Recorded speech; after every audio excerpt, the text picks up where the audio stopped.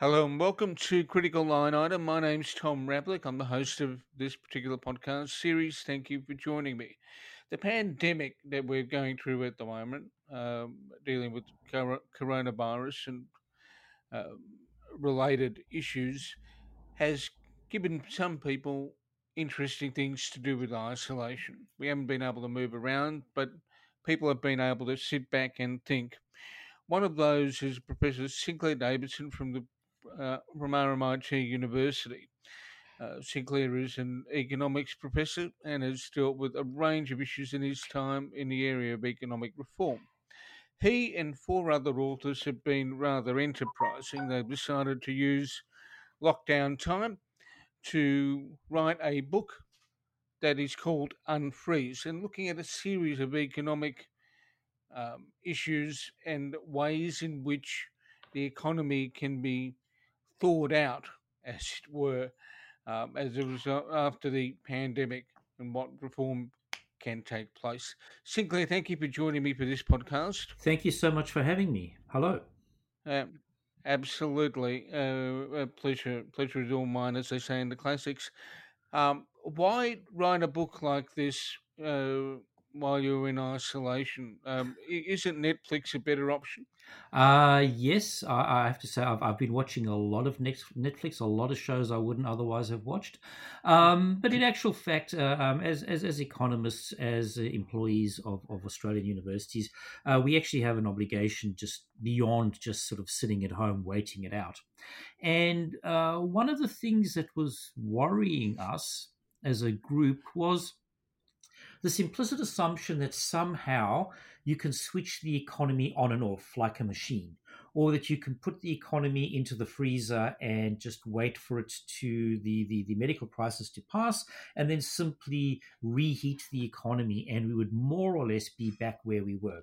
So the notion that you can pause the economy and start it again is something that was troubling us because we didn't think of the economy in those terms. We thought of the economy as plans, ideas, webs of relationships, interactions. And a lot of those plans and ideas and webs of relationships and interactions are actually going to be completely disrupted. So when we come back from our long holiday, if you want to think of it in those terms, it's not going to be like we've all just had a long weekend off, or it's been the week between Christmas and New Year, where we know everything's more or less shut down, but don't worry, it'll all be there when we get back. We were actually worried that it's the economy is not really going to be there when we get back. So we thought, well, okay, first of all, we've got to get that message out. And then, B, given our diagnosis that the economy is going to be a lot smaller when we return to work, whenever that may be, what would we do next? What can we say to government and policymakers to actually ameliorate the economic damage that has been occurred as a result of the COVID pandemic? And so we sat down, and over a period of less than a month, we hammered out a book, and we found an American publisher, and we got it published. And it's available, I would love to say at all good bookshops, but in actual fact, it's available on Amazon as a Kindle in Australia. And hopefully, when we can all get back to work and everything is opened up, it will be available at all good bookshops too. Okay, so the primary method of publication has been electronic. The Yes, and there and I've is. noticed, yeah. So I was going to say that there is a hard copy, but only available in America at the moment. Okay, so there are various logistical issues in getting a hard copy out here, but Amazon Kindle is where you get it in Australia. We'll repeat that at the end. What is the main underlying hypothesis of what you've said? Because I noticed in having a look at the preview available on Amazon that you you go with the sort of conventional wisdom about this thing. There is a health crisis and there is an economic crisis. Um, So how what? do you come up with that distinction? Because I struggle with that because when you have a health crisis, you have some kind of economic crisis that accompanies it anyway. Yes. So our argument is that we want to very clearly differentiate two things. One, there is this new virus that's appeared that in early March everybody thought was highly contagious, highly fatal. It was sweeping the world. People didn't know quite how to respond to it. There's no vaccine, there's no cure, and policymakers were worried that if all these people start appearing in the hospital system, that they would overwhelm the hospital system, and that not only would people be dying from COVID itself, they would be dying from all sorts of other things as well, because the hospital system itself was overrun. Now, yes, there's going to be some economic cost associated with that, but in actual fact, there was a separate decision made, and countries around the world mostly did this. There was a separate decision made to put the economies into lockdown, to say to people, go home and stay home, or shelter in place, or however you want to describe it. But the go home and stay home and actually stop people from going to work is actually a separate decision. Now, people are going to argue, was it justified, wasn't it justified, could we've done something different, and But I've that's got no, that's we that's a will risk. debate that for years to come. Right now, we have the problem is a decision was made, and we now have to say, okay, given where we are now, what can we do next? And That, what we need to do next is actually ensure that when we can all go back to work, now you've got to differentiate. When we can go back to work is a legal decision, but in actual fact, when we can go back to work, that there is work to go back to, that there is an economy to go back to, and that's where our story picks up. So we don't get into debates of second guessing decisions that were made in March. There'll be plenty of time for that over the next 10 years. What we are saying is, okay, if you're a decision maker in Australia or anywhere else in the world today, what should you be thinking about getting the economy working again tomorrow?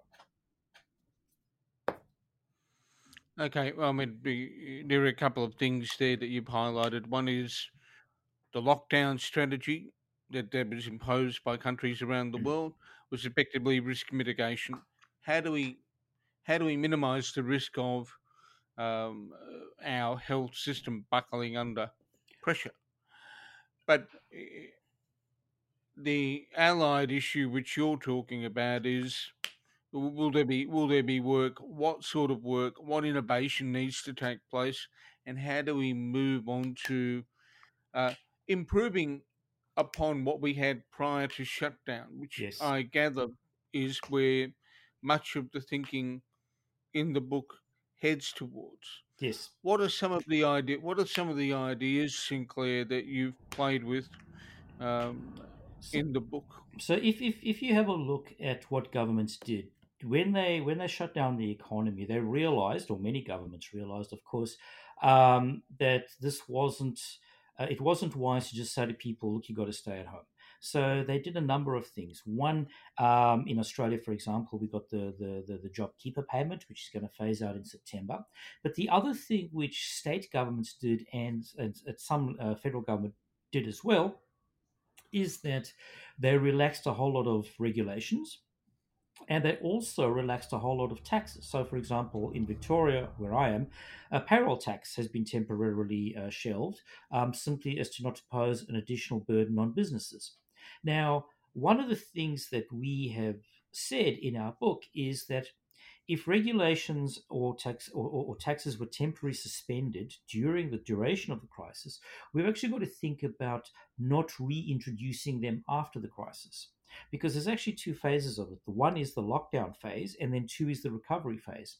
And so there needs to be a great deal of deregulation and a great deal of thinking about our tax system in order to ensure that our economy can move forward. Because Adam Smith very famously said that the division of labor is an extent of the size of the market. The economy is a lot smaller today, where are we in May, than it was in early March. And the economy will be smaller still in June, July, August, September than it is today. But our taxation system, our regulatory system, our innovation system are all predicated on the economy being a lot larger than what it is today and growing. whereas we know right now our economy is small and shrinking.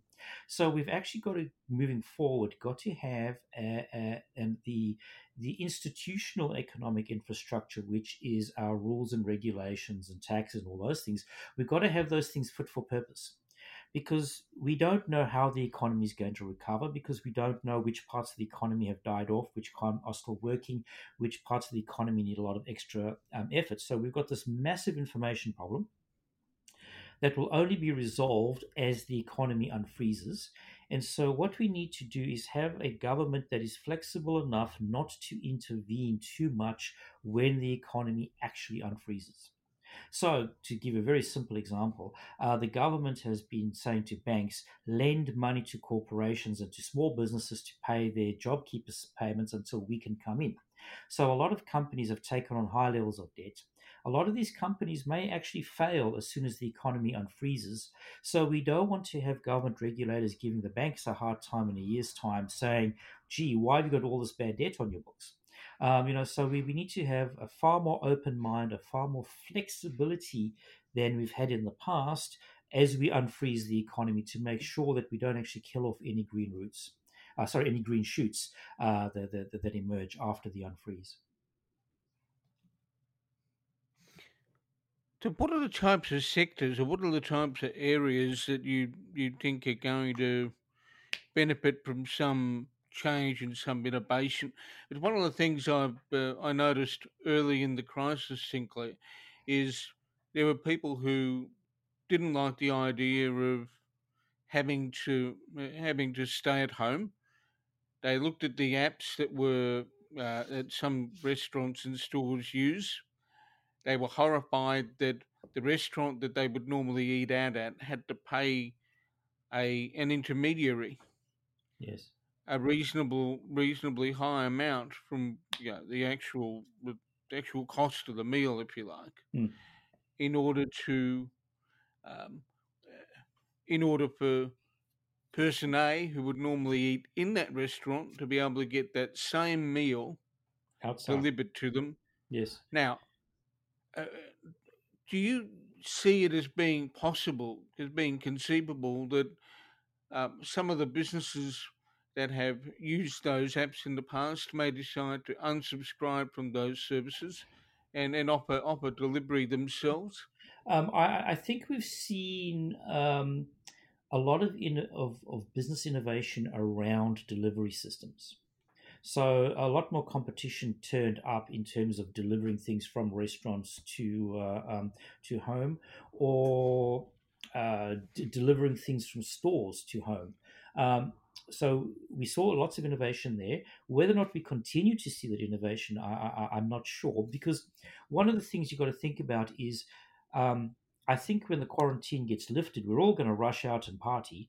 But have we all become more used to staying at home? That may well be the case. So we may actually see permanent changes in behavior going forward. And in one area where you will see it is, you will have noticed in the last few days, there's been a lot of stories in the media about office space. Will we actually really need as much office space in future as we have in the past? And of course, there's two arguments here, because the one argument is that certainly hot desking is now going to be out. But on the other hand, will more people be working from home anyway? As it turns out, my five colleagues and I, who wrote the book, we haven't seen each other since early March. So we actually wrote this book with a Is combination that good or of, bad? well, on the one hand, it's good because you can actually cooperate together long distance or remotely. On the other hand, it is bad because humans are, after all, social beings, and a lot of our economy is actually predicated on us going out and meeting other people. We are. You go to the shops, you go to work, you go and do economic things together. But nonetheless, we now know that there is a fair chunk now. I mean, let's not overreact. There was a study done at the University of Chicago that says that only about 37% of all jobs can be done remotely. But of those 37% of jobs that can be done remotely, a lot of them are now hiring a lot of office space in CBDs. And if you can get away with even less office space than you had before, that will actually have a big impact on the commercial property market, for example.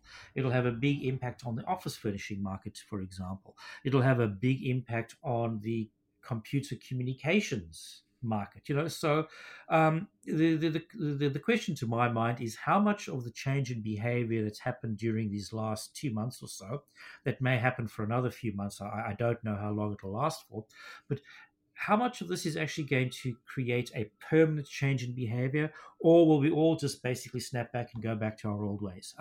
I think there's going to be less of a snapback. Certainly, I don't believe the economy can snap back. I think we're in for a long period of recovery, a long period of catch up, which is why I think that we need to have less government regulation, less taxation.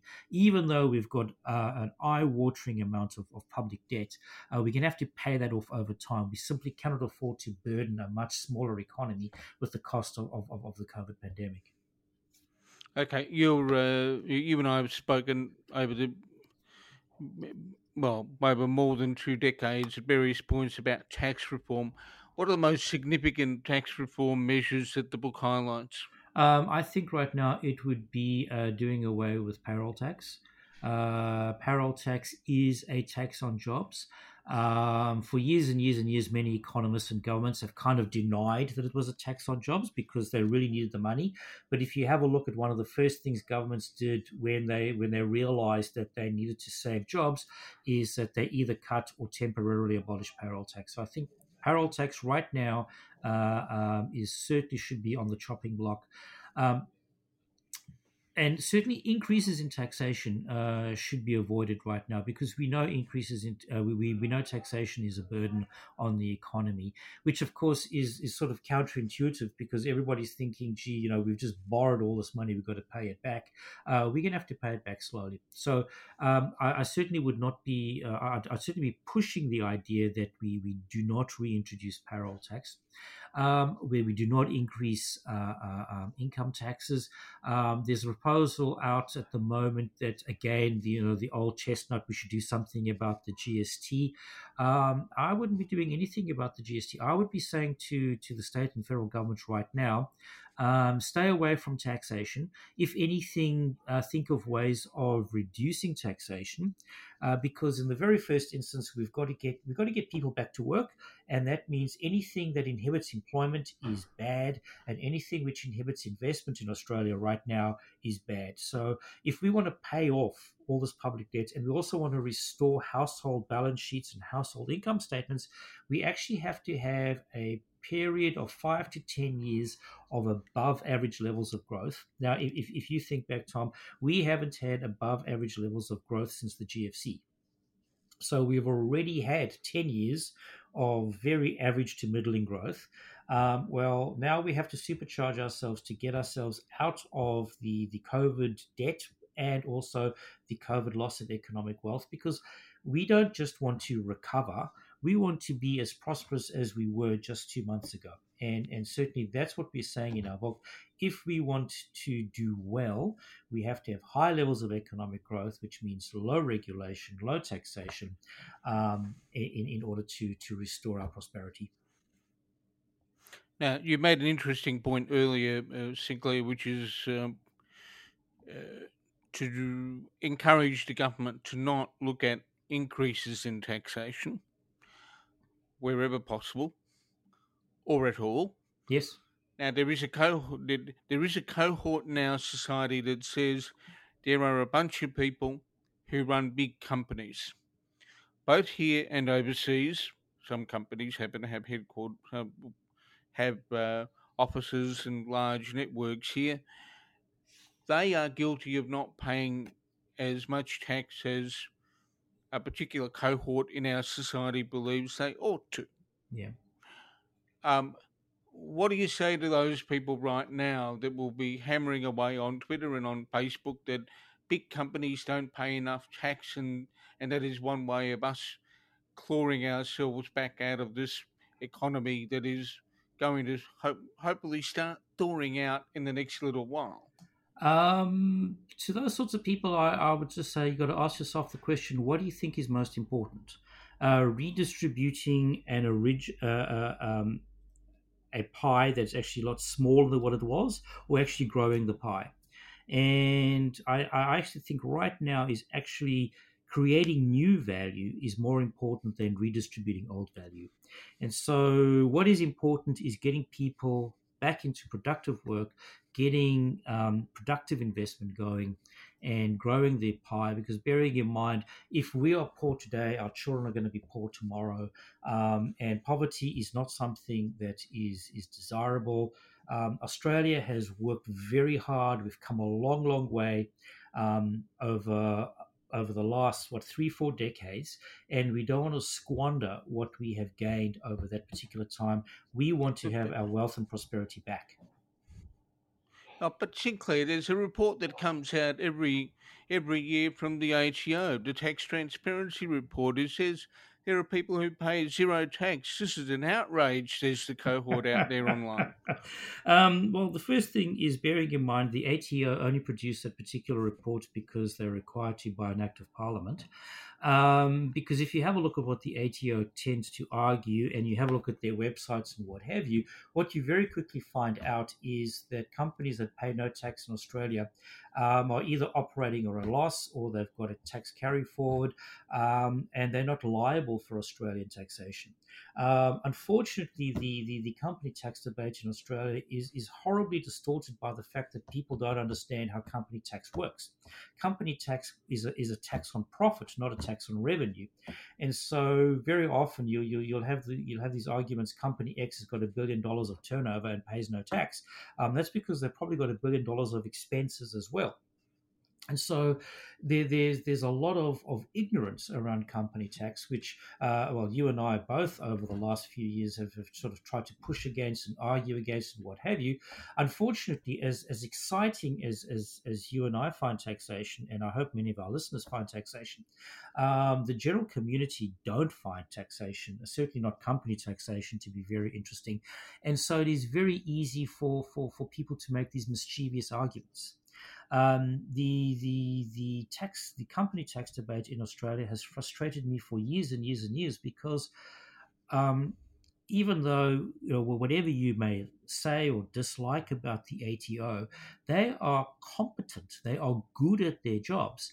And if a company was liable for tax in Australia, I have no doubt in my mind whatsoever they would collect that tax. So the tax transparency report is a very valuable report if you are knowledgeable about how the company tax system works. If you are not knowledgeable about how the company tax system works, it becomes a very misleading, very confusing document. And unfortunately, some mischievous people are able to capitalize on that confusion. Well, it does it feed the conspiracy, sort of a conspiracy theory that big companies just pay no, that big companies get away with blue murder because they don't pay any tax, they don't pay the required amount of tax, and yeah, the government needs to crack down on those guys. That is very much a conspiracy theory. And look, I'm a big fan of conspiracy theories myself, but I have to say, the notion that big business doesn't pay tax is just absolutely wrong. Um, it's yes, I wish it was true, but the fact of the matter is this whole notion that we're going to crack down on big business and get more tax revenue is just simply not true. Unfortunately, if governments want to get more tax revenue, they're going to actually have to increase the size of the tax base, which means more value add, more creativity, more investment, more jobs. Actually, hard, solid policy work is going to grow the economy, which will generate tax revenue, as opposed to, well, we'll just crack the whip and all of a sudden there'll be these rivers of gold. If only that was true, it would be awesome. But unfortunately, it's just simply not true. The other thing that people tend to forget, and it came up in the discussion of the Ruby Princess, just to come back to something that's pandemic related, is the uh, is the fact that there are companies like the parent company that runs the Princess lines that are dual listed companies. They've got uh, listing in the UK and the US. They are also a company that has takes advantage of the double tax agreement because they pay tax in the UK, Yes. and as a result, they don't pay tax in Australia. And I think that's poorly understood by people. So it automatically looks like something that, one, there's a big ship that's brought a lot of coronavirus cases to Australian shores. Oh, and by the way, they don't pay tax here. Yes. Um, Yes. but Well, they pay tax somewhere else. So it's not as if it's a crime for them not to have paid tax in Australia, because it's an agreement between the UK and Australia that is something that is able to be done. yes. I actually wish people would talk more about the international tax treaties, because generally speaking, the notion is that revenue should only be taxed once. And what has happened is all the governments of the world have got together and signed agreements as to how tax bases are allocated. And so, what you'll very often find is if a foreign company will be paying tax in a foreign jurisdiction and won't be paying tax here, but you will have an Australian company paying tax here and not paying tax in that foreign jurisdiction. So, in actual fact, the countries of the world have designed the global tax system, and then people say, "Oh, but companies are taking advantage of the rules of the game." Well, of course they are, in exactly the same way that you and I stop at the red light when we're driving, or we keep to the left-hand side of the road, or we obey the road rules. So very many often these international companies are obeying the tax rules. These are the rules which the government themselves have made. So it is very strange where you kind of have people simultaneously arguing that companies aren't paying more tax and also that they're not paying the tax that they're legally liable to be paid, and yet the governments do nothing about it, and the tax authorities do nothing about it, and the legal authorities do nothing about it. Because I've always kind of thought, well, if you are a random on Twitter banging on about tax avoidance, you can be sure that the government would knows and they would have looked at it and they would have thought about it. There are people whose full-time job it is to collect tax revenue, and they are good at their jobs. I once had an argument with a journalist, and I kept on saying to him, "But you're telling me you know something that the tax office doesn't know." And then I got all these strange conspiracy theories, and you think, well, no, hang on, it's. As I say, Well, I'm a lover of conspiracy theory myself, but it's just not true. This one. well, we won't go into Area 51 today, Sinclair. Unfortunately. Or the faked moon landings. And that all that kind of stuff, it amuses me as well as the number of causes of the coronavirus that people are seemingly coming up with on the left wing, right wing, anarchists, and everything else. It's fascinating to observe. It's a good point at which to conclude our podcast, Sinclair, and appreciate the fact that you've taken the time to join me today. Thank you Now, so much. where can people get the book? Well, the book is called Unfreeze: How to Create a High Growth Economy After the Pandemic, and it's available on the American, Australian, and UK Amazon sites. And it's available in Kindle in Australia. Unfortunately, it's only available on the American site in hardcover, and at the moment they are not posting to Australia because of the pandemic itself. So if you read Kindle versions, you can buy it at any one of the Amazon sites wherever you remember, and it's available in Sinclair, Australia for $7. I've noticed the price. Go to Amazon Kindle if you want to have a look at the book that Sinclair and as a part of a team of five has authored on getting the Australian economy out of the pandemic freeze or paralysis or whatever term you want to use. Sinclair, thank you for joining me today. Thank you so much. It's been an absolute pleasure. We should do this again. Indeed, indeed. Thank you for listening, and stay safe, look after each other, and I'll be back with another podcast very, very soon.